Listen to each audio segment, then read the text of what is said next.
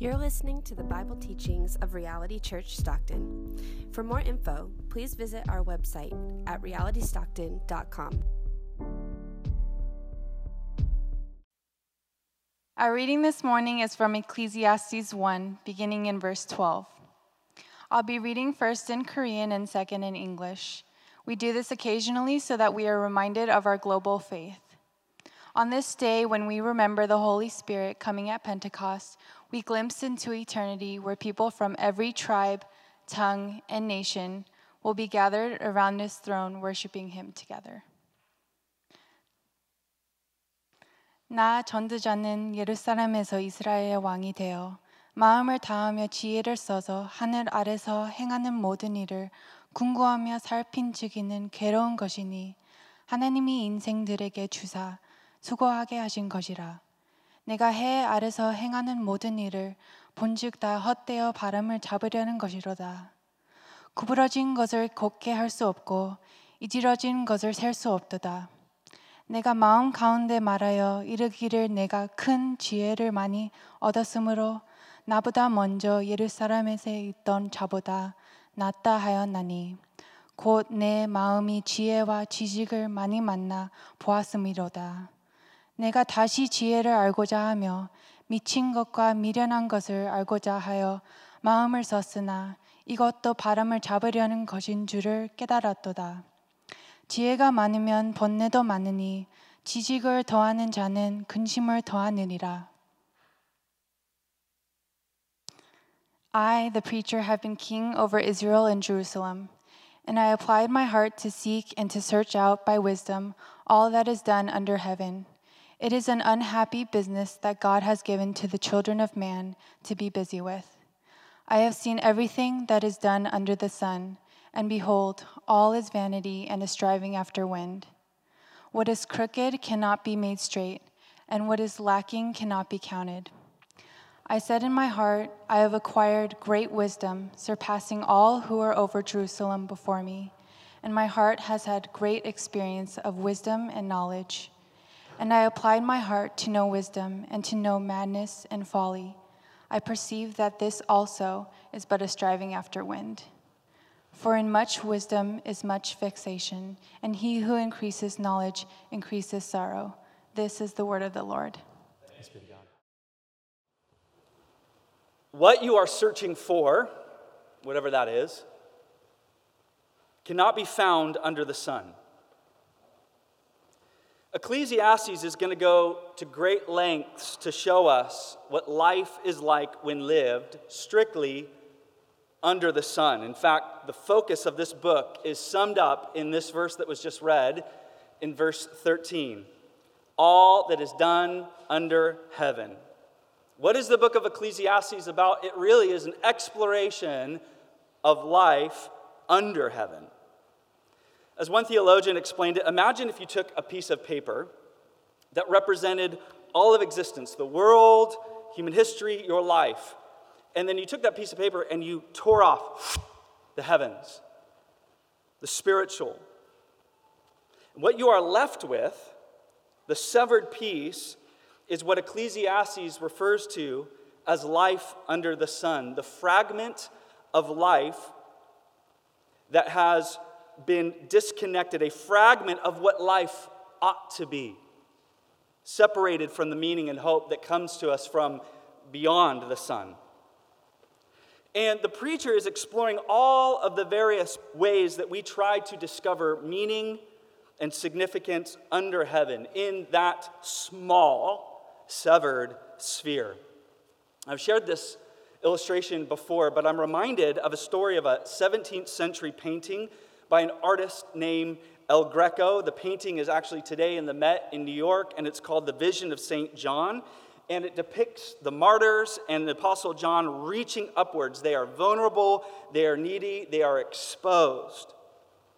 And what is interesting about this painting that you couldn't tell from just looking at this art piece today is that there's an entire portion of the painting that is missing. What is left on display today in the 21st century is actually just a small fragment from a larger altarpiece that was commissioned by the church in the 17th century. And the missing portion is believed to be a scene out of the book of Revelation where Jesus, the sacrificial lamb, breaks the fifth seal and distributes these white robes to the martyrs in need. They are receiving it. The life of heaven in this painting is breaking into life on earth. And according to history, almost 5 feet of this painting was removed during the Enlightenment period, when society made this extremely intentional effort to remove God from culture and the arts. And they thought that the upper portion, depicting heaven and Christ and the life of eternity, was no longer relevant today. We don't need that stuff. But what is ironic about this move is that it's actually far more relevant than they could have ever imagined. And what this art piece now illustrates, that even when heaven is out of view, even when heaven, as if it's possible, has been separated from humanity, even when life is lived as strictly under the sun, people will continue to reach. People will continue to search for meaning. People will continue to grasp for transcendence, something beyond themselves. An author named Tara Isabella Burton, in her recent book called Strange Rites, she explores the fastest growing religious demographic in America called the nuns. And it's not N-U-N-S, it's N-O-N-E-S, which makes up 30% of Americans, by the way. And it's those who have no religious affiliation, no religious identity in America. 30% of Americans. Now, while this group does include atheists, the surprising thing is that the percentage of atheists in America is still extremely small. You probably know very few, if any, true atheists. What this group of nuns does include is groups called agnostics, and more specifically, people who consider themselves spiritual but not religious. You'll hear that all the time. I'm spiritual, I'm just not really religious. Ever heard that before? 30% of people are going to say that when they respond to your questions. Those who mix and match certain aspects of various religions, they dabble in Eastern practices or mindfulness or meditation, or they like the teachings of Jesus and they sort of incorporate them into a strange religious mix. And what she said in this book was this, that people hunger for the same things human beings have always longed for: a sense of meaning in the world and personal purpose within that meaning, a community to share that experience with, and rituals that bring the power of that experience into everyday life. And what she goes on to describe is that the typical human experience is this. She said it's a quest for knowing, for belonging, and for meaning. And I love how she puts it: the pilgrimage none can get out of. The search that you simply cannot avoid or escape, no matter how hard you try. Thousands of years before the rise of the nuns, thousands of years before our current religious climate in the West, today, the preacher of the book of Ecclesiastes welcomed his readers to consider the quest for meaning that has proven to be a timeless approach. Here we are, 2,500 plus years later, still discussing it. And so what I want to do is I want to look at this passage under 3 headings. The first is this: searching. Look with me again in verses 12 through 13. I, the preacher, have been king over Israel in Jerusalem. As I mentioned last week, who we are to envision in our mind is a Solomon-like king and figure. It could be Solomon. It could be someone as wise and powerful like Solomon. But he says, I've been king over Israel and Jerusalem, and I applied my heart to seek and search out by wisdom all that is done under heaven. It is unhappy business that God has given to the children of man to be busy with. Unhappy business. So if we retrace our steps all the way back to our biblical origins in the book of Genesis, in the garden, what we see is that life began as full and flourishing. Life was unhindered. God and his people were united in love and trust.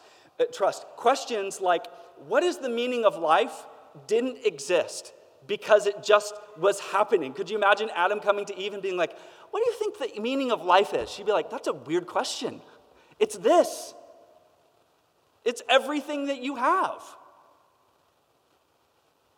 God invited Adam and Eve to live their lives full of purpose and authority, to enjoy all that he had made. What God said was, what is mine is yours. Live it up. And yet they believed the lie that God was still somehow holding out on them. And what they needed was to search or to reach for more. As Martin Luther described it, the sin beneath all of our sins is to believe the lie of the serpent that we cannot rely upon the love and grace of Christ and that we need to take matters into our own hands, that we need to look elsewhere. It's to look for life and meaning and joy in anything or anyone other than God. Sin urges us to search elsewhere, and what the Bible describes is an idol is wherever we land. Sin is to search elsewhere, an idol is what we grasp onto. And there are a lot of ways that we search, and there are a lot of places that we land, a lot of things that we cling to, but the result is always going to be the same. The result is always going to be disappointment and frustration. As C.S. Lewis put it, human history is the long, terrible story of man trying to find something other than God which will make him happy. A long, sad saga of searching elsewhere. So after the preacher's long, meticulous search that he describes here, applying all of the methods that human wisdom could offer and all of the resources that would be available to the king, he had everything at his disposal in order to find the meaning of life. And after exploring all of these various paths under the sun, he came to the same conclusion again and again and again and again. It is all unhappy business. Things don't bring happiness the way that we are convinced they will. It just doesn't happen. Why? Why is that? And to put it into sort of crude terms, it happens because the system is rigged that way. It all leads to frustration and disappointment because the system is rigged that way. He says it is unhappy business that God has given to the children of man. It's because God set it up this way. Now, he still has, like this theological foundation that is supporting his journey under the sun. He explores life. He's asking really hard questions. He's struggling with all of life's inconsistencies, but he is doing so from a firm theological grounding that God is still and always will be sovereign. God is still, this doesn't make sense, man. Life is weird. But God is sovereign.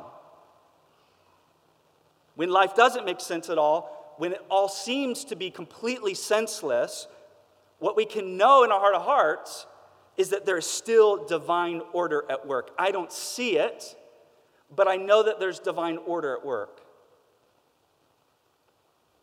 And what we're to conclude from this is that God has established life to be meaningful, to be satisfying, to be joyful when it's lived in communion with Him.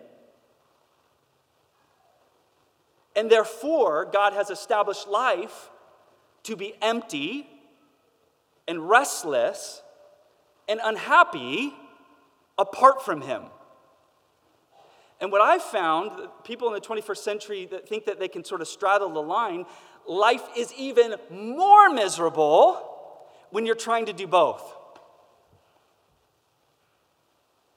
Michelle and I were watching a show, I won't tell you what show, about these wealthy, successful people.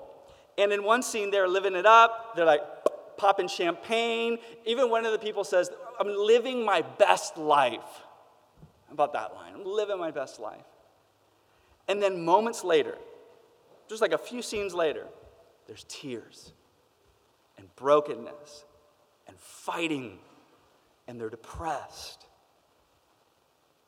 It's unhappy business under the sun. Now, the teacher is not saying that life is void of enjoyment. The teacher is not saying that nothing matters in life. What he is getting us to see is that life under the sun is fleeting. It's hevel. It's mist. It's here and then gone. The joy and pleasure that we get from created things are going to be temporary at best. They can't last. And what they'll do is they'll keep us searching for more, always wanting, always wanting, always wanting, never satisfied, searching. Now, the second thing that we see here, if you're taking notes, is striving. Look with me again in verses 14 through 15. I have seen everything that is done under the sun. I saw it all, man. And behold, all is vanity and a striving after wind. What is crooked cannot be made straight, and what is lacking cannot be counted. Now, a couple questions to consider. Why do you think that millennials are referred to as the tired generation? I identify with this generation group. Why is it that we are called the tired generation? And why is it that Gen Z, my children's generation, is referred to as the depressed generation?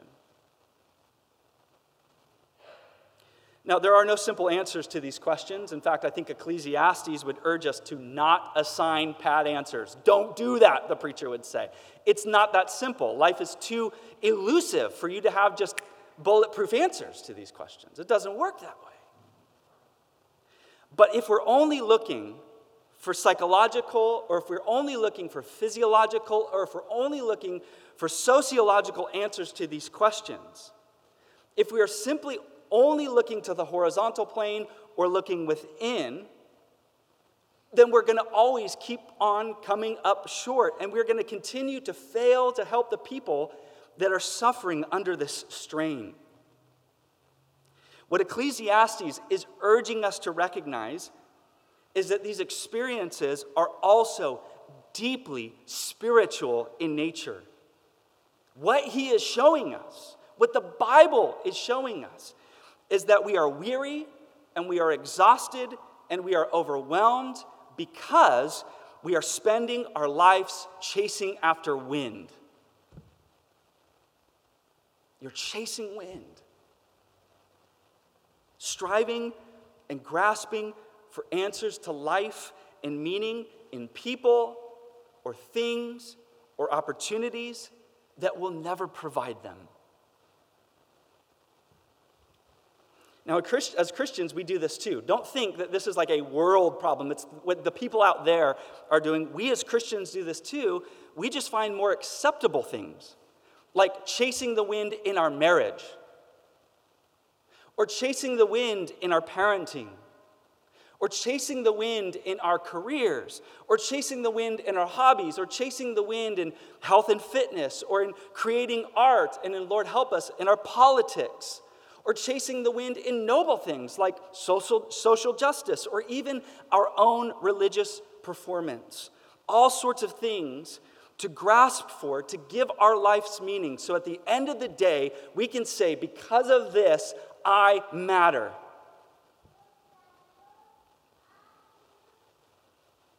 So that at the end of our lives, we don't feel like we came up empty-handed. So that we can finally say, this is what I was made for. Church, we need to begin to scrutinize our behaviors. We need to begin to scrutinize our patterns and our obsessions.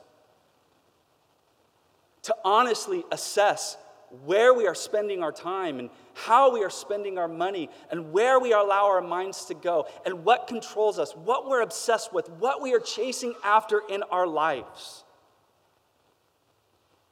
We need to get honest about the ways that we are grasping at wind, even in religious and socially acceptable things. The preacher would say, it's hevel. Now, this doesn't mean that all things under the sun themselves are meaningless, as I mentioned earlier. It means that they will never be what you're expecting them to be. And looking to these things to give us meaning, to make our lives matter, what he's saying is as pointless as chasing after the wind.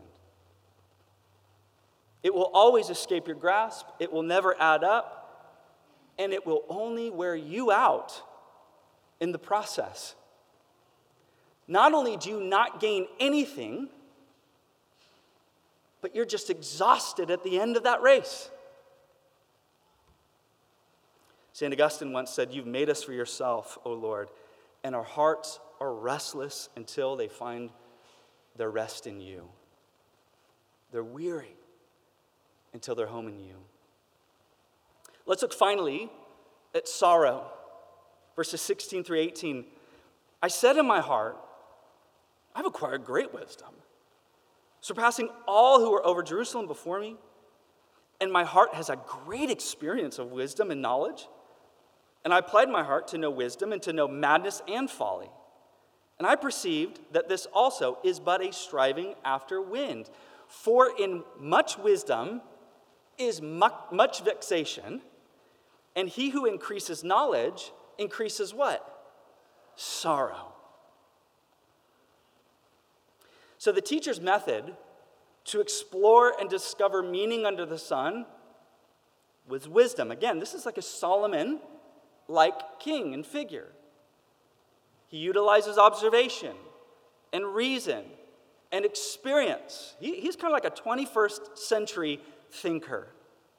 He used his intellect and he used his knowledge to explore every corner of human existence, everything from the greatest minds to those who are totally mad, from the scholarly articles to the trivial tabloids at the supermarket, and everything between. I studied every aspect of human existence. And he says the more insights he gained, the more sorrowful he became.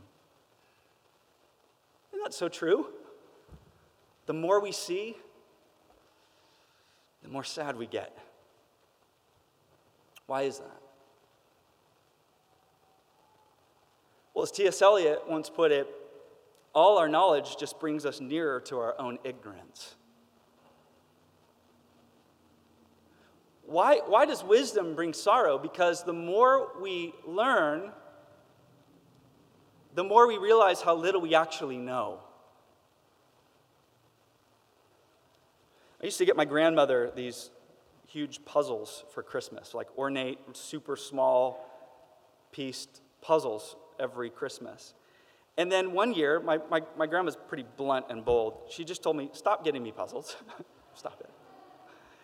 And it's not because, or at least I would like to think, it's not because she doesn't appreciate it. It's because they were frustrating her. She told me, they're frustrating. I don't want to do your stupid puzzles. They're frustrating me. Now imagine the most complex puzzle ever. And trying to assemble this puzzle. But this time, there's no cover photo. Someone dumps the pieces, 2,500 pieces, just dumps it on this big table, and then walks away with the box. And you have no idea what it's supposed to look like. Is this going to be puppies? Is this like another Thomas Kincaid? Is this a real picture of a beach? Is it a painting? What is it? Christmas ornaments? What is this thing? Imagine what you'd be feeling when you're trying to assemble this puzzle, how frustrating it would be, how overwhelming. Like, where do I even start? You start to work on the corners, you're like, I don't even know how wide is this side going to be? How long am I going here? And then imagine someone coming to you and saying, by the way, you will never know the meaning of life until you successfully assemble this puzzle. what you find when it's all assembled is going to show you why you exist. And by the way, the clock is ticking. Life under the sun. The teacher says, the more I tried to assemble the pieces of life, using what was available to me within the realm of human wisdom, the more frustrated and the more sad I became. And then that's it. That's it. There's the end. In fact, the last word he leaves us on is sorrow. The end of this path called wisdom, it's sad. Again, what is the teacher doing? He's leading us down these various paths that he'll explore over the next 11 chapters, and he's taking us all the way down to the logical end of each path to show us that things under the sun are simply incapable of providing the answers that we're all seeking. But why does he do this? It's not so that we, like him, are left depressed. He's actually trying to spare us this sorrow. What he's doing is he's subtly trying to get us to lift our eyes higher so that we are compelled to seek life and meaning beyond the sun, beyond what life can provide us. Today, if you are tired, if you are weary, if you're overwhelmed, if you're frustrated, if you feel fed up, if you're confused, you are not alone, by the way. You're in good company. And you may actually be in the very place where you are now ready to receive the life and meaning that you have always been looking for. To receive the life and meaning that you were created to experience. To experience what you couldn't have otherwise experienced unless you had reached that end. Life and meaning that comes to us from beyond the heavens. See, where Ecclesiastes just shows us the dead end and then just leaves us there to ponder, the New Testament book of Ephesians shows us the way of Jesus. And we're told in Ephesians chapter 1, verse 3, "Blessed be the God and Father of our Lord Jesus Christ, who has blessed us in Christ with every spiritual blessing in the heavenly places." In other words, despite being, the painting of our lives being cut off, despite being severed from life beyond the sun, Jesus bridged the gap in order to usher in the life of heaven. Jesus entered into the futility, the hevel, to bring with him all of God's fullness. Life is a vapor, but Christ entered into it. Life is a shadow, but the substance of Christ entered. And Ephesians goes on to say in verses 7 through 10, "In him," speaking of Jesus, "we have redemption through his blood, the forgiveness of our trespasses according to the riches of his grace, which he lavished upon us in all wisdom and insight, making known to us the mystery of his will, according to his purpose, which he set forth in Christ as a plan for the fullness of time," listen to this, "to unite all things in him, things in heaven and things on earth." What has been severed, what has been cut away through our sin in our lives and in our world, is mended and is reunited through Jesus Christ. And what Paul is saying here is that in him and through faith in him, we are now greeted with a full and complete existence. Life from beyond the sun has now been lavished, poured upon our lives. To trust in Jesus is to be welcomed into his unfolding story of eternity with greater meaning and greater purpose than anything that we could ever imagine achieving in one lifetime. So that we are no longer defined by the futility of life under the sun, but now through faith defined by Jesus and the infinite beauty and worth that is found in him. And Paul goes on and finally to say this in verses 13 through 14. "And in him you also, when you heard the word of truth, the gospel of your salvation, and listen, believed in him, you were sealed with the promised Holy Spirit, who is the guarantee of our inheritance until we acquire possession of it to the praise of his glory. As Angie mentioned, today is Pentecost Sunday, and it's the day that we celebrate the gift, the giving of the Holy Spirit, falling upon the church, God's grace from heaven being lavished upon his people in the person of the Holy Spirit, who is forever present and who is forever pouring into us the unending life of heaven. Right now, as we sit under God's spoken word, God is pouring his grace into our lives through the ministry of his Holy Spirit. Right now, as we are in his presence with God's people, he is ministering his vastness into our lives and filling us with his fullness. The Holy Spirit is how it all breaks through. The Holy Spirit is how the life of heaven breaks into our lives. And so today, instead of filling our lives with more experiences, a little more of this, a little more of that, add a little meaning, seek a little life here, the Bible gives us a completely different route. The Bible says, be filled with the Holy Spirit. Or in the original language, be being filled. Be filled in an ongoing, never-ending way with the Spirit of God. Life isn't made complete through striving. Life is made complete through receiving. As we are filled with the Spirit of God, relying upon him, trusting in him, communing in him through prayer, our experience is forever changed. And in him, in the Holy Spirit, the search is over. The striving ceases. And the sorrow is turned to hope. Be filled with the presence of God in the person of the Holy Spirit. Amen? Let's pray. Father, we thank you for